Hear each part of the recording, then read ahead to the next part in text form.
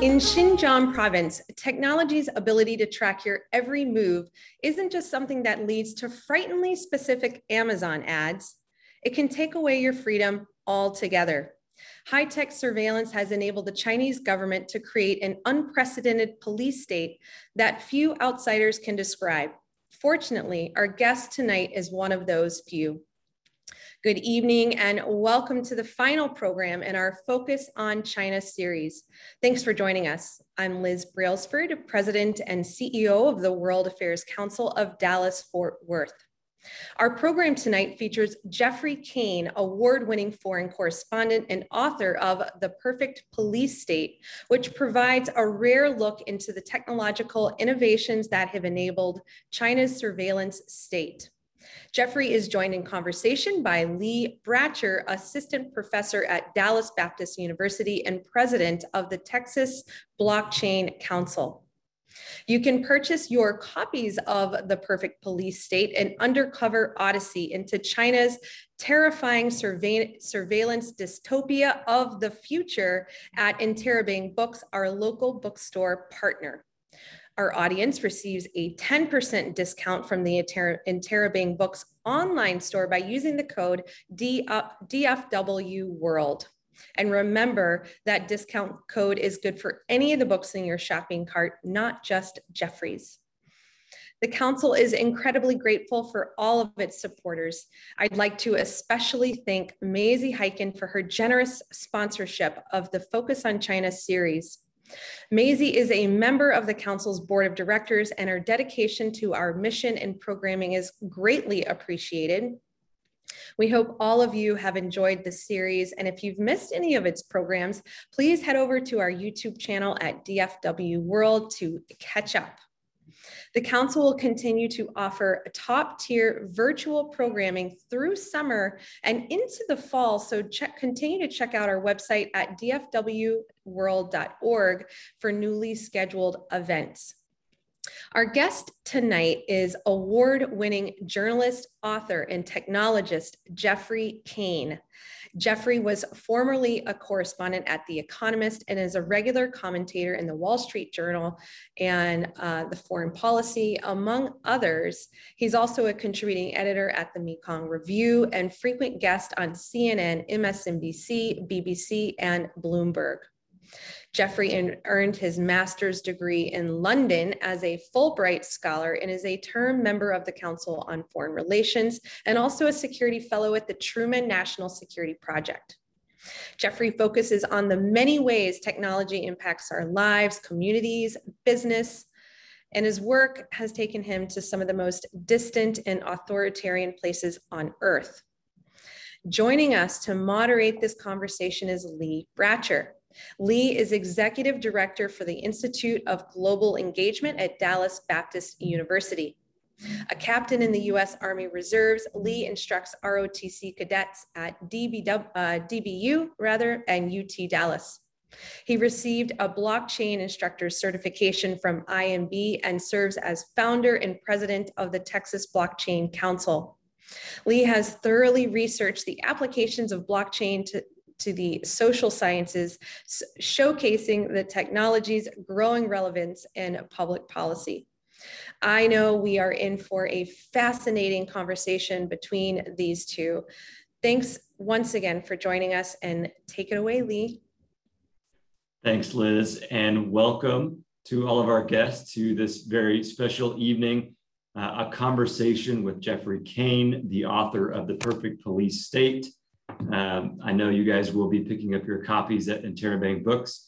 And a thank you to the World Affairs Council of Dallas and Fort Worth for inviting Jeffrey to be on this call with you guys and for inviting me to moderate. I'm looking forward to the conversation, deeply intrigued by the subject matter of the book. And I can tell you, I was able to receive an advanced copy of the book and read through it. It is an incredible, almost frightening experience to read it. And it's one of those nonfiction investigative journalist pieces that you can't put down. And that's kind of rare for that genre. So I encourage everyone to, if you haven't read it, to read it. Without further ado, I first want to just open up with a question for Jeffrey about the book.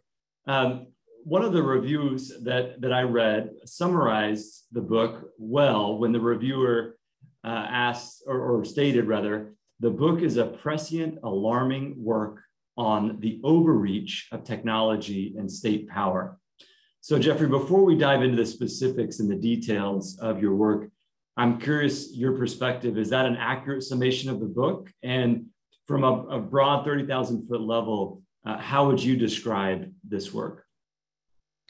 Yes, so thank you, Lee. It's great to be here, and thank you to the council for hosting me tonight. I think this is going to be a really interesting talk.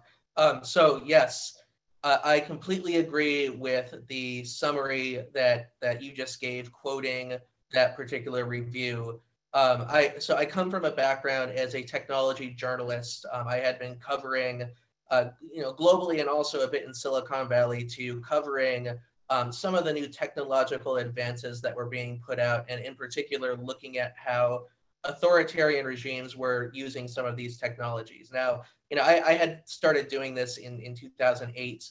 So it's been about 13 years, and I had covered a lot of, far off kind of just authoritarian regimes that were heavy-handed, that people thought were going to open up eventually, but that didn't. North Korea is a good example. I've been to North Korea. Myanmar, covered the genocide there, looked at how Facebook was being deployed to assist with crimes against humanity. Places such as Russia, Turkey. I mean, I had essentially built a beat around trying to get inside some of these regimes and trying to understand how they were using new advances in social media, AI, facial recognition, what have you, smartphones, even back when smartphones first came out. I had been to Xinjiang in Western China a few times over the years. I mean, I would go there occasionally. It was always a region, Central Asia, fascinated me. And I always knew that it was, a very authoritarian place, but it wasn't until about 4 years ago, around late 2016 and 2017, that I realized, just visiting there, and also talking to friends from the Uyghur ethnic group. I had many friends from this group who lived in other parts of Asia in relative freedom. Just exactly how intense the level of technological surveillance was getting. I went there. I was most recently there in December 2017. There were cameras covering every street corner, every, the government bragged that they could see almost every square meter of the place. There were police pillboxes on every corner. There was an AI system that was being rolled out called the IJOP, which stands for the Integrated Joint Operations Platform. This was a system that was being used to monitor and surveil the population via the cameras and the smartphones and just about everything. It would scoop up data on everyone, on everything that they do every second of their lives. Do they go in through the front door or the back door? Do they buy certain things at the grocery store? Were they late for work? Did they get the flu the other day?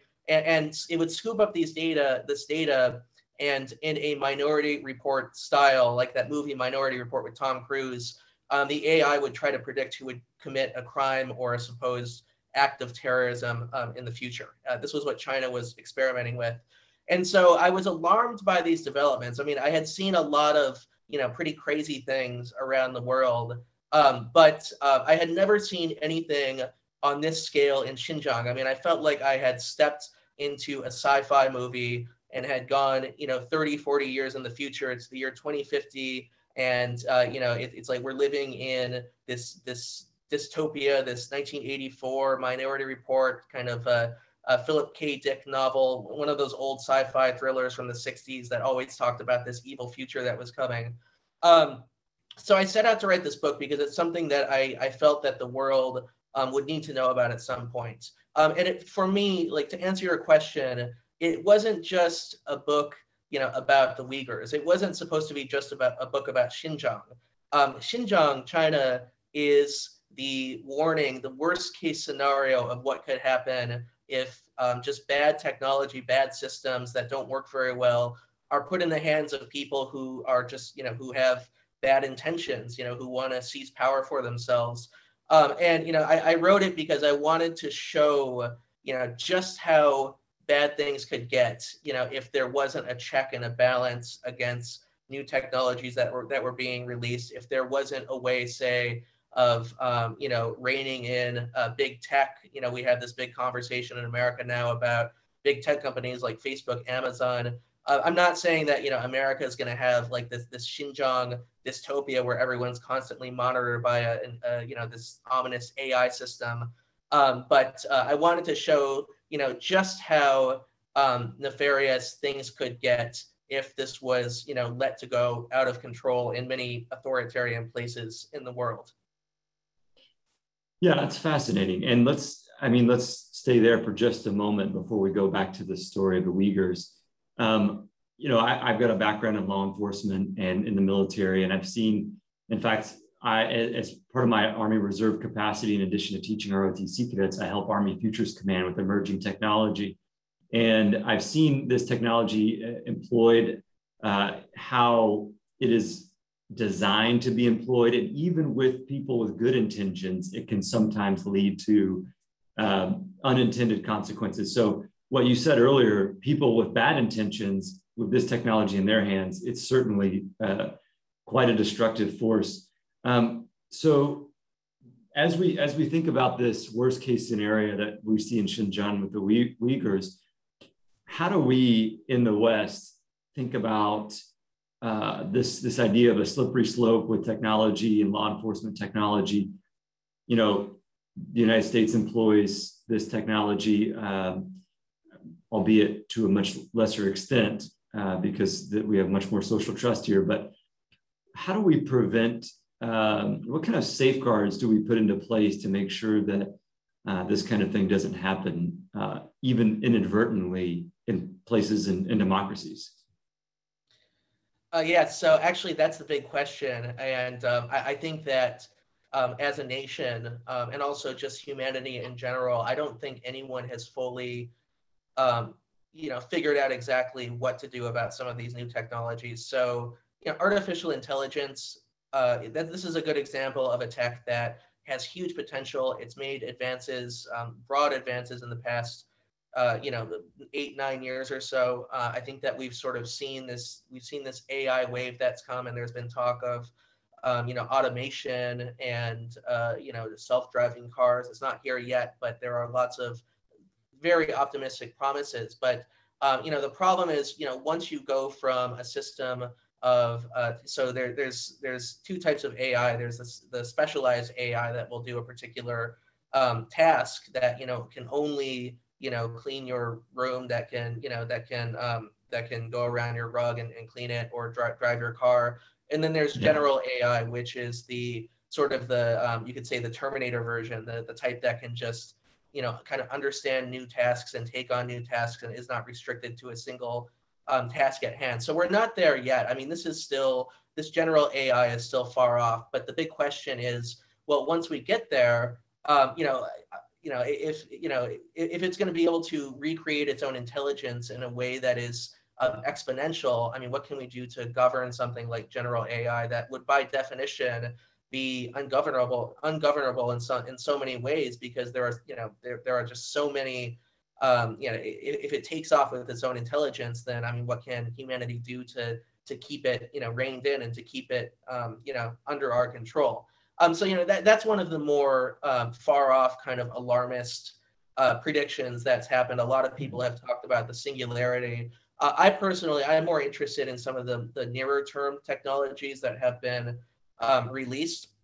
I think that when it comes to the police use of facial recognition, when it comes to voice recognition and some of these recent technologies that have made advances in the past 5 years, I think one of the biggest challenges that we face is particularly, I mean, in democracies, is that we often, our government and also we as the citizens don't always totally know how data is being gathered and whether it's actually good data. Dallas Baptist University is a global, Christ-centered institution whose students are making an impact in business, law, medicine, education, public service, and the list goes on. DBU is honored to sponsor the Global IQ podcast and to offer a significant scholarship for World Affairs Council members towards a master's in international studies. For further information about this scholarship or about DBU in general, email Lee Bratcher at leeb@dbu.edu.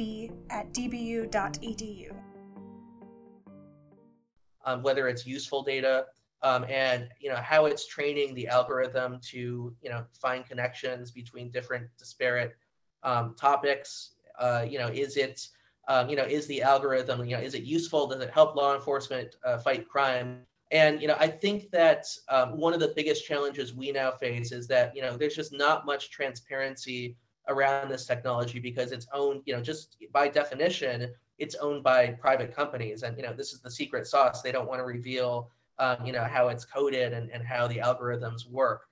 So I think that, right now, we've seen this in the past year or so, starting with the George Floyd protests. There has been some pushback against the use of certain technologies that people claim are discriminatory, that they find suspicious things with minorities more than with white males, for example. And I think that the problem is that it's just we don't, as a society, we don't have much actual data. We can't open the hood and see what exactly is going on here because it's so secretive. So I think ultimately it is a transparency problem first and foremost. That is the problem here in America as much as it is over in China. I think the difference, though, is that in China, there is no such thing as transparency. There's no such thing as a functioning civil society that can, petition the government, that can hold a protest. It's simply a one-party state where, people cannot vote and they can't,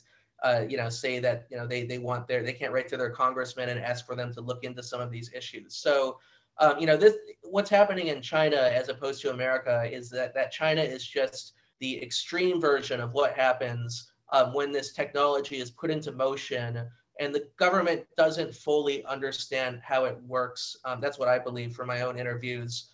And then, in not understanding how it works, kind of pushes the on button and sets it off. And then you end up with this catastrophe like Xinjiang, where 1 in every 10 of the population, about 1.5 to 1.8 million people total, are being taken and held in concentration camps without actually being accused of a crime or put on trial. They're simply brought there largely because an AI system predicts that they will commit a crime in the future. And so they need to be indoctrinated and reformed. They need to have their brains erased and their brains need to be filled with Communist Party propaganda. And then that is how, this society of Xinjiang will supposedly solve the problem of crime and terrorism, which of course is just horrendous. I mean, it's a catastrophe and a travesty on so many scales. But that's what has happened in this region. It's just the runaway use of technology to try to solve all of our problems.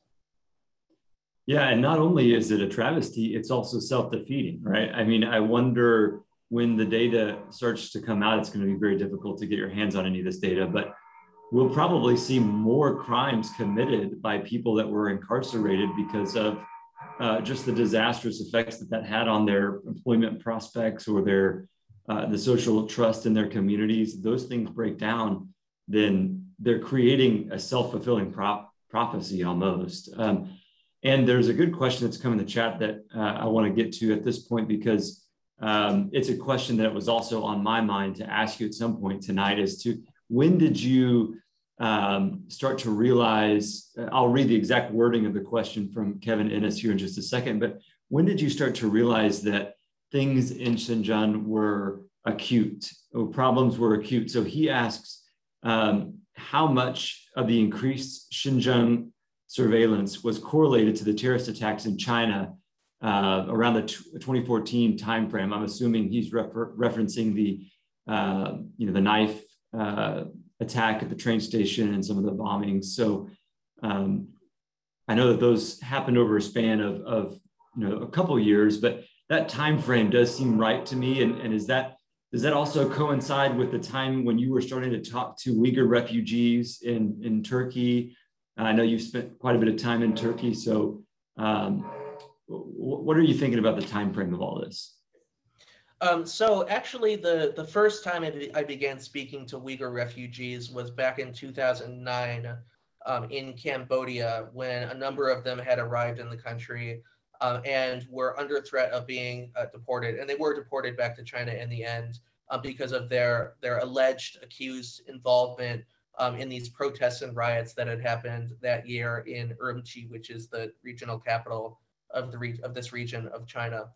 So 2009, I think, was really the turning point historically. 2009 was when, the people came out en masse. Beijing had just finished the Olympics the year before, and there was lots of talk about China having its coming out party, that China was going to emerge on this grand geopolitical order, and it was going to become more democratic or liberal. I mean, there was lots of talk, lots of optimism back in those years with the financial crisis of 2008, that China is going to replace the economic system with its own, and it's going to open up, and it's going to be a future power. None of this actually happened as people predicted it. I mean, I think that certain people had their own reasons for trying to predict that. I think it was in their interests. I think that there was a lot of profit to be made by sending out these messages. But 2009, with these protests, that was really the turning point when when just the situation there started going downhill. So this was when the Chinese Communist Party, they shut down the internet in this region, and in the process they just deleted all these cultural artifacts, this poetry and literature that the Uyghurs had been posting online for the previous decade. There was a kind of renaissance in that decade when people thought that maybe there was optimism that the Uyghurs could break away and create their own country, or could have some kind of uprising. But the Chinese Communist Party decided that this, enough was enough. We're not going to have any more of this. And that's when the crackdown started. A lot of young men, hundreds of young men, reportedly were disappeared by the police. They were brought out to the outskirts of the city and beat with rifle butts and put in detention centers. And as a result, the repression in these years was really starting to pick up. And many Uyghur men, not a whole lot, but many, like in the hundreds or kind of low thousands, began escaping China and going to Turkey, where they would fight with various Syrian terrorist groups. So the East Turkestan, the ETIM and the TIP. There are all these different groups out there that are Uyghur, mainly composed of Uyghurs.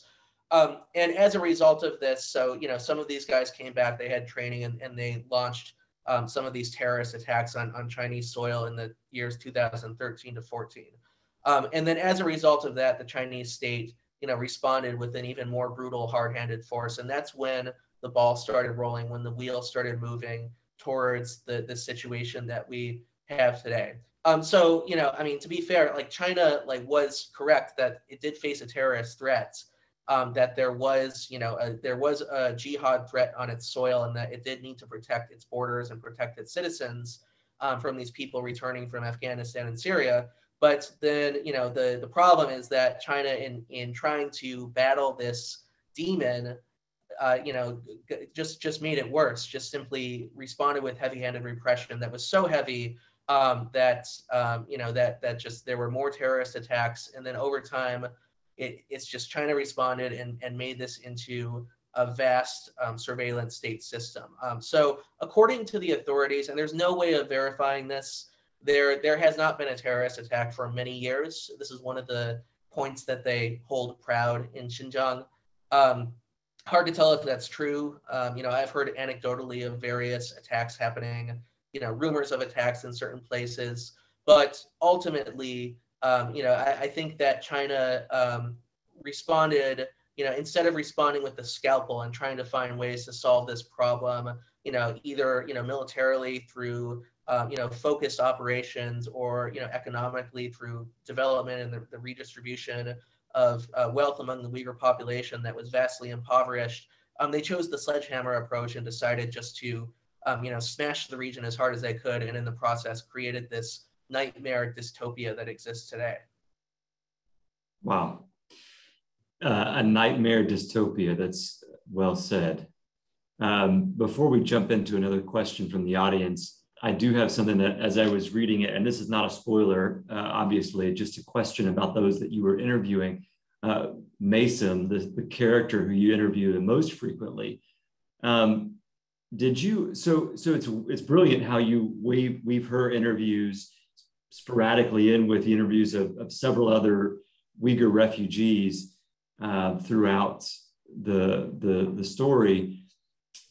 Was that something that evolved over time, or did you kind of develop, and I'm assuming this is not her real name, right? That you've probably changed her name, but did that evolve, or was it pretty clear early on that her story was incredibly compelling, but it's also just one of many stories. She just happened to be able to articulate it so effectively?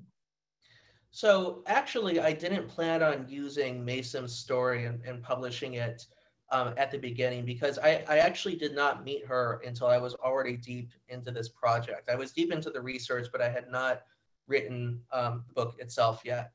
And I had interviewed, I mean, just more than 100, about 168 people in total. At this point, I was probably around interview 80 or 90, and I was looking for someone who I didn't want this book, for narrative purposes, to be just simply a collection of testimonies by different refugees who had been through terrible things. I mean, obviously it's terrible that they experience, what they experience. I just didn't want, I didn't want the book to read like, okay, well, here's refugee number 1, and here's what happened to this person, and here's refugee number 2. I was really looking for someone whose personal life story, whose life story going back further, I mean, going back to childhood, really encapsulated a lot of the bigger picture, social and political changes that were happening in China and in Xinjiang over many decades. I thought it would be important to show not just how the systems work today, but how we got here, how we got from point A, say mainly back in the 1990s when China was opening up, when the Cold War had ended, to now to point B, where China's closing down and becoming more nationalistic, and there are trade wars. I thought that her life followed the contours in a very insightful but also a beautiful way. I think that she had witnessed a lot of what the millennials of China, and Uyghur millennials in particular, had been through. So Mason, just so the audience knows, she was an aspiring diplomat. She had come of age in a time when China was believed to be, one of the next optimistic powers, that things were going to go good, that the Uyghurs were going to be free one day, that they would have more rights under the Chinese system.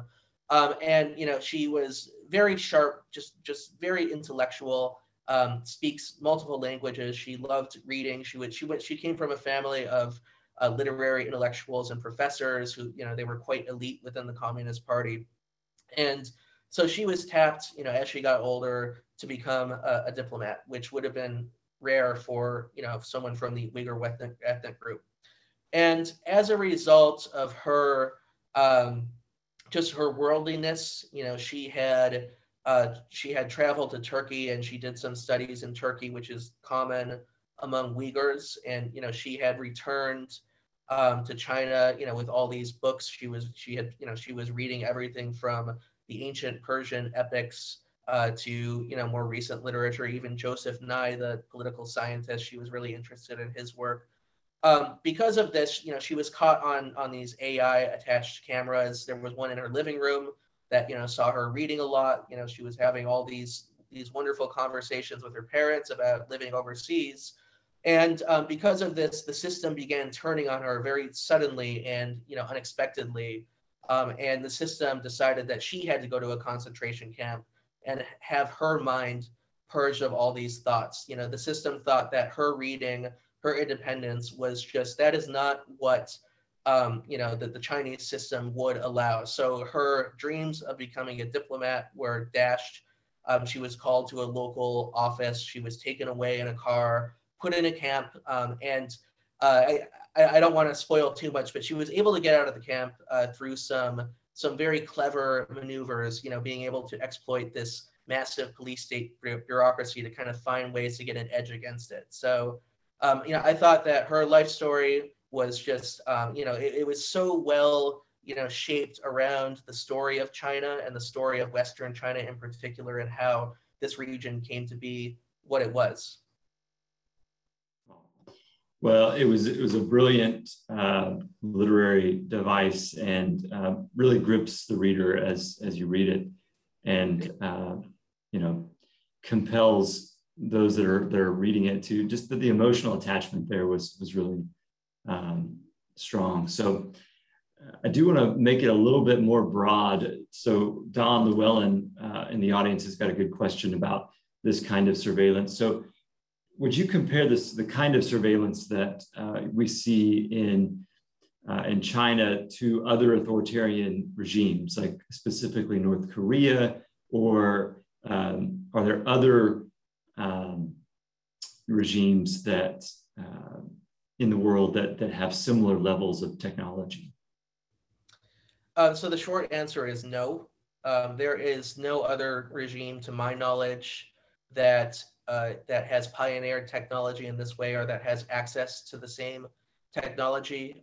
When I went to North Korea, one of my big takeaways was that you step into North Korea and you feel as if you have gone back in time about 70 years. You're at the height of the Cold War, and Stalin or Gorbachev are making their threats against the world. We will bury you. That you see all the goose stepping soldiers, and there are lots of old factories and tanks that look like they're from the year 1955. They look like Soviet tanks out on display. The cult of personality.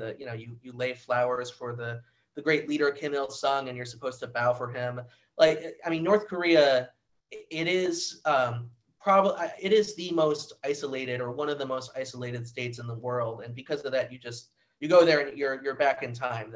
That's if you have an interest in Cold War history, totally, if you can get there, just visit North Korea as a tourist. Americans can't go anymore, but if there are any other people, any other citizens in here, I think you can go there pretty easily, actually. So, so Xinjiang, China, mostly Xinjiang, but I think speaking broadly now about China, I think that you go there and the feeling is the opposite. It's authoritarian, traditionally not as authoritarian as North Korea, but you go to Xinjiang and you feel like you've stepped into the future. You feel like you've entered this North Korean-esque, kind of this North Korean style authoritarian system where there's a communist party and there are the bureaucratic bodies, there's the party committees, and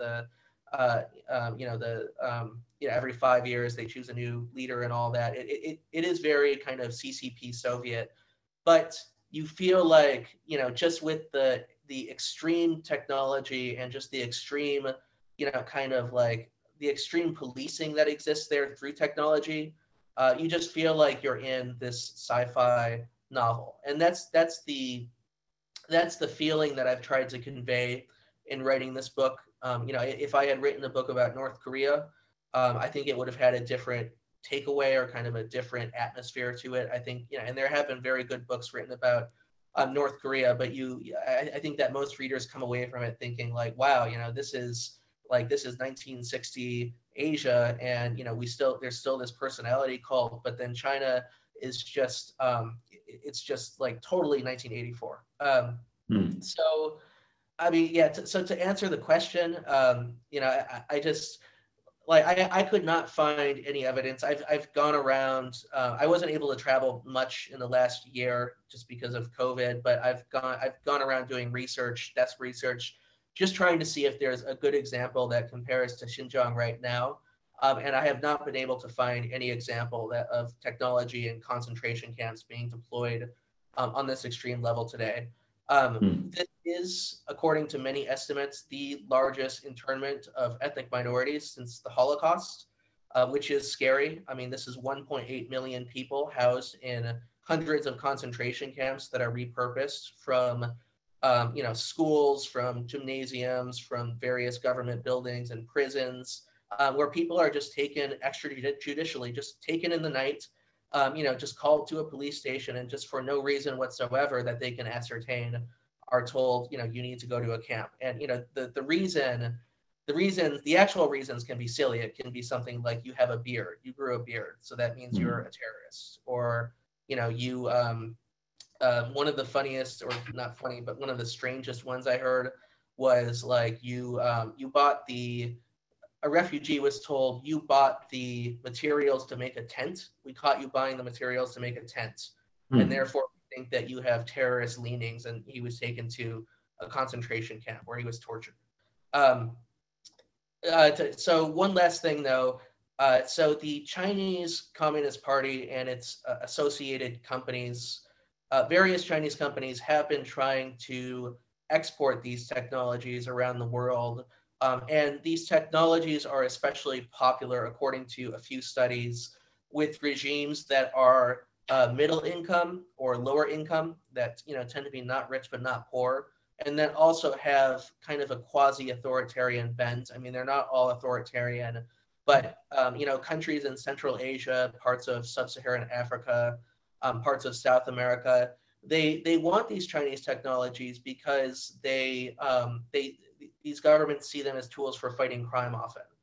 Sometimes they see it as a tool for actually repressing the people, but they're eager to buy technology from Huawei to create what they call a safe city or a smart city. But this is starting to become a huge risk because nobody knows for sure what a company like Huawei is doing with all the data it's scooping up in another country. Are they sending that back to the Chinese Communist Party? Huawei would deny that publicly, but nobody knows for sure because Chinese law, makes it a requirement that if the government asks you to send that data, then you pretty much have to. You don't have much recourse. Yeah, so true. So sticking with the global perspective, Steve asks, he says, I think it's naive to assume that even Western countries won't use surveillance technologies that become available. Just look at the NSA program to collect mass communications data. But what kind of speed bumps or barriers or checks do you think we need to put in deployment to prevent technologies from like this from leading to a situation like 1984, even in the US? Yes, well, in the US, actually, I mean, we are already using some of the same technologies that have been deployed in Xinjiang. Some American companies have been caught selling their technologies directly to the authorities in Xinjiang, where they were used for some of these major surveillance systems. One of the worst previous offenders, was Thermo Fisher, which is a major scientific firm. They make scientific equipment, healthcare equipment, and they had been selling biometric devices that gather DNA data on people. They were selling that in Xinjiang to the authorities. So they since came under scrutiny from Congress and the government, and they say that they've stopped doing that now, but they were doing it for a while. There isn't much of a line always between what's happening in Silicon Valley or what's happening in New York versus what's happening in Beijing. We do live in a very globalized world with very just vast, complicated supply chains. It's hard a lot of the time to figure out who's making what component, who's making which semiconductor, and where it's being sold and how it's being used. That's a huge risk in itself for American democracy. I mean, I think that what both the Biden and Trump administrations have done to try to separate some of these technological spheres, to separate the U.S. from China, I think it was a very good idea because at least even if we can't know everything about who's supplying what to whom, at least we can have some degree of control over what is reaching American shores and what American companies are doing overseas in places like China. So when it comes to checks and balances, yes. So I talk about NSA in the book. I talk about Ed Snowden, and there was a big China connection to those Snowden leaks too. The NSA was hacking Huawei, major Chinese company, spying on its executives, trying to gather data on possible links with the Chinese military. So I have two thoughts on these America-China comparisons. So the first thing is that it's simply a reality in the world that states spy on each other. If the NSA is spying on China and China is spying, the Ministry of State Security in China or another agency is spying on the US, spying on the NSA, It's just a reality that that's just the global order that we live in. People gather data and gather intelligence all the time on each other. The other thing is that there is one key difference between the Chinese, the cyber hacking and intelligence strategy and the American and kind of the Five Eyes intelligence strategy against China. And it's that, China is looking to lift technologies from the West to steal military tech, to steal IP, to steal commercial trade secrets, and to use it to give China the edge technologically. Whereas, the Five Eyes, they don't really need Chinese technology that much. It's just the reality, despite all this talk about, Chinese technology overtaking America, I think the reality is that America is still far ahead in a lot of these fields. And so a lot of the intelligence gathering that happens over there by America is more, spying on people who might have military links, trying to figure out their national security strategy or what they're doing under the table. America is not trying to steal Chinese technology and use it to enhance its own military. So that is a key difference. So when it comes to the checks and balances, I think one thing we could do in America, I think that now the war on terror is long gone. We've left Afghanistan. There remains a terrorist threat, but I think that we need to relax many of these war on terror era kind of secrecy laws. So for a good example is the FISA court, the Foreign Intelligence Court, that has allowed the NSA in secret to take on a lot of these spying projects. I think that the FISA court should either be dismantled, and I think that intelligence agencies should have to go through many of the normal courts that a lot of people have to, a lot of other agencies have to go through too. I don't think the intelligence community should necessarily be given an exalted status in a democracy. I think that, there are always going to be secrets. There's always going to be a need to keep secrecy, but in a democracy, it's also important to keep your people informed. So, I think that's really the key now. I think we'll probably see a little more of that now that Afghanistan's winding down. There might be more of a push for transparency over the next decade, but we'll see. Yeah. Well, this is just kind of a curious question from my perspective about those that are in these re-education camps. We've seen in history the pictures, and even sometimes when it's available footage of what it's like in concentration camps. What is the perceived or actual anecdotal evidence about the conditions in these camps? What are the Uyghur people facing? Are they is mass starvation, is torture commonplace or rare? Speak to that for a moment. Yeah, so the concentration camps, I think that they're terrifying. And the reason they're terrifying is, not because they are a Nazi Germany style Holocaust happening. This is not gas chambers and mass graves. But what is terrifying is the extent of psychological torture that goes on there, using the threat of this constant monitoring and surveillance that's going on. So people feel like they describe it as a panopticon, which is something I cover a lot in the book. It's this invention by a British philosopher many centuries ago that would keep prisoners under control by putting them in this circular format and in the center of this circular prison, so that the cells are on the outside of this circle. And then in the center of the circle is a sentry post where, so somebody, a guard might be watching them. But the thing is that the prisoners can't see the guards, whereas the guards can see all the prisoners. So what that means is that, the guards might be watching someone, they might have binoculars, maybe they're looking at one person in particular, maybe they're listening in on their conversations with a special recording device. Maybe they're sleeping, maybe they're kicking back and playing computer games, maybe they don't care. No one knows for sure, but it's a genius tool for keeping these prisoners under control, just because they're so unsure about whether or not they're being watched at any given moment in time. So everyone falls in line. People are terrified. And that's the model that China, the Chinese Communist Party, has unveiled in these camps and in Xinjiang at large. There's a sense that everyone is constantly being watched. There are cameras everywhere. There are sound sensors on the floor. There's this AI system, the Skynet, it's often called, or IJOP. There are different names. Skynet, by the way, is the system in Terminator. I find it so strange and terrifying that China chose that name for its own surveillance system.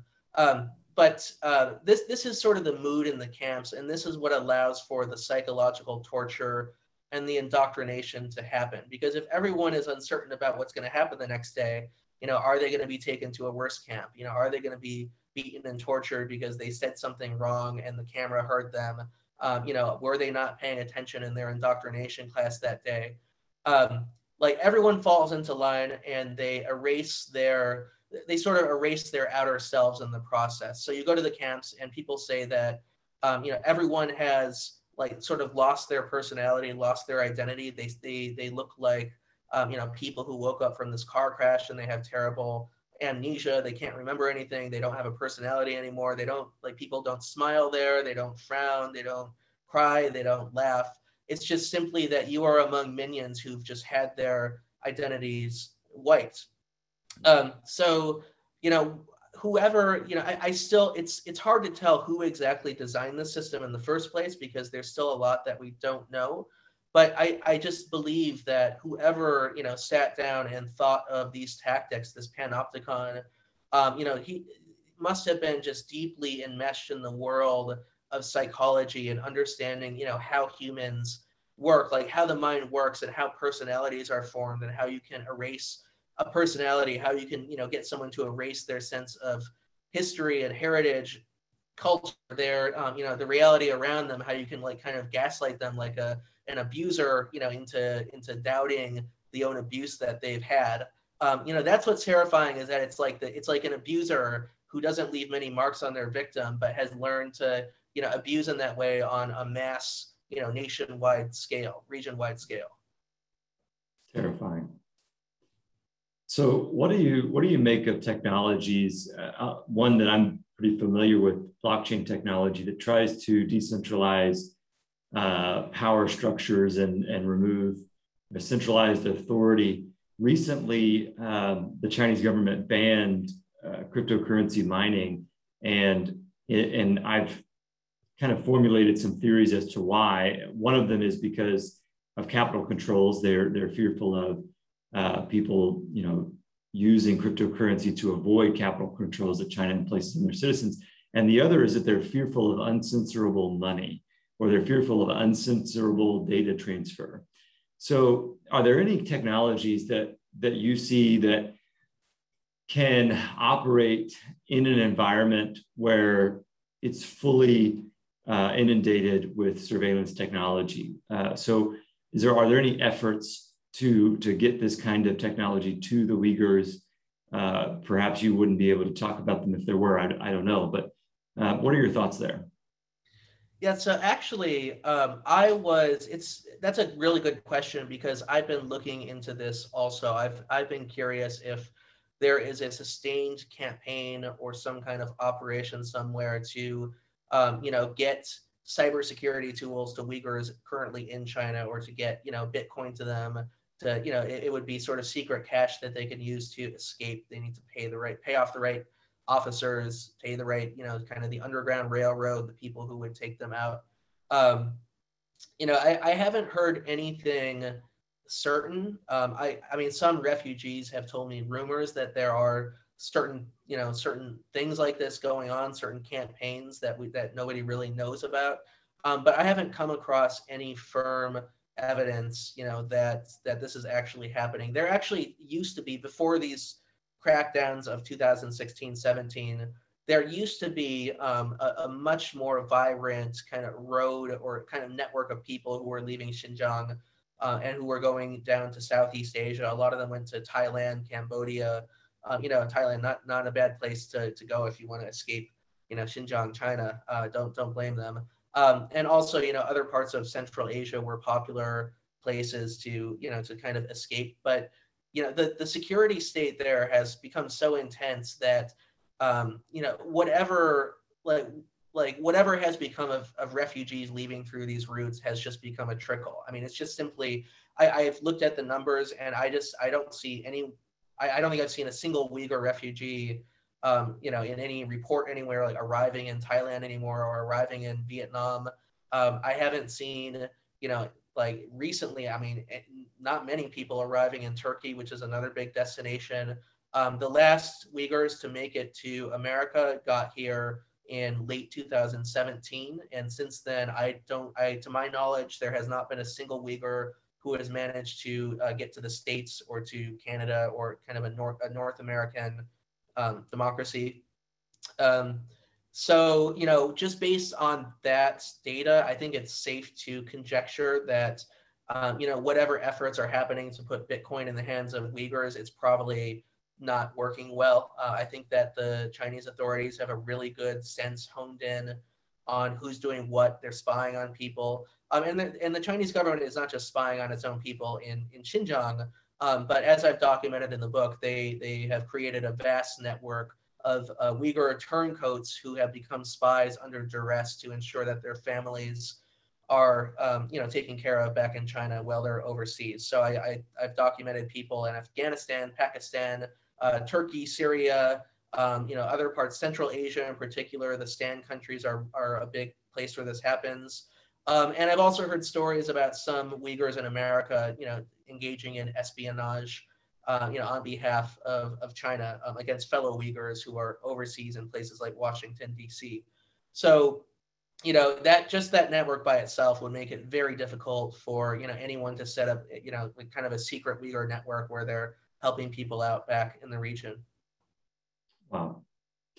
It's tragic and a little depressing, but it's, the first stage as we digest this information is to become informed.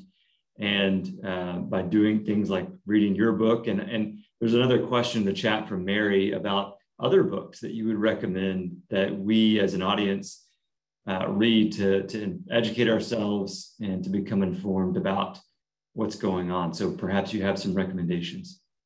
Sure. So when it comes to China, there is another book, and actually one of the speakers at the council was Amelia Pong, who wrote Made in China, which is about the slave labor conditions that China really, built its economic success on. Another one that I would recommend about authoritarianism is a book called Nothing to Envy by Barbara Demick. She wrote a beautiful portrait of people in North Korea who had escaped and become refugees. It won all kinds of awards, one of my favorite books. And also one of my other favorites is the Cambodian genocide. So there's a book called When the War Was Over by an author named Elizabeth Becker, who was a Washington Post correspondent. And in the 1970s, she had become, I think it was the only or one of the, maybe one of 4 or 5 people who was invited into Cambodia at the height of that genocide, and met Pol Pot, met the mass murderers, kind of documented their stories. And one of the people in her group was actually assassinated, was simply shot by these Cambodian, genocidal maniacs. She got out okay, but that is an excellent book, When the War Was Over. I think that these books, kind of looking at different countries and looking at what they've been through with respect to authoritarianism, it does, it does shine a lot of light on what's happening globally, also in Xinjiang, because there is a common story to all these places. There are lots of similarities and underlying patterns that you can kind of pick out and learn more about this. That's great. I'm sure the audience will be going to pick those up. So I'm going to turn it back over to Liz at this point. Jeffrey, wonderful conversation, very enlightening. We really appreciate you taking the time to spend with us at the World Affairs Council for this evening. And without further ado, back to Liz. Thank you, Lee. Thank you, Jeffrey. Thank you. I just have to second Lee, that was a fascinating, enlightening conversation. And Lee, to your point, yeah, we need to all be more informed. So this conversation helps. Jeffrey Kane's book, The Perfect Police State, The Perfect Police State helps. Buy it at our bookstore partner in Terabang Books, and you can get the 10% discount using DFW World. That really was a great conversation. So thank you so much. Have a good evening, and thanks again.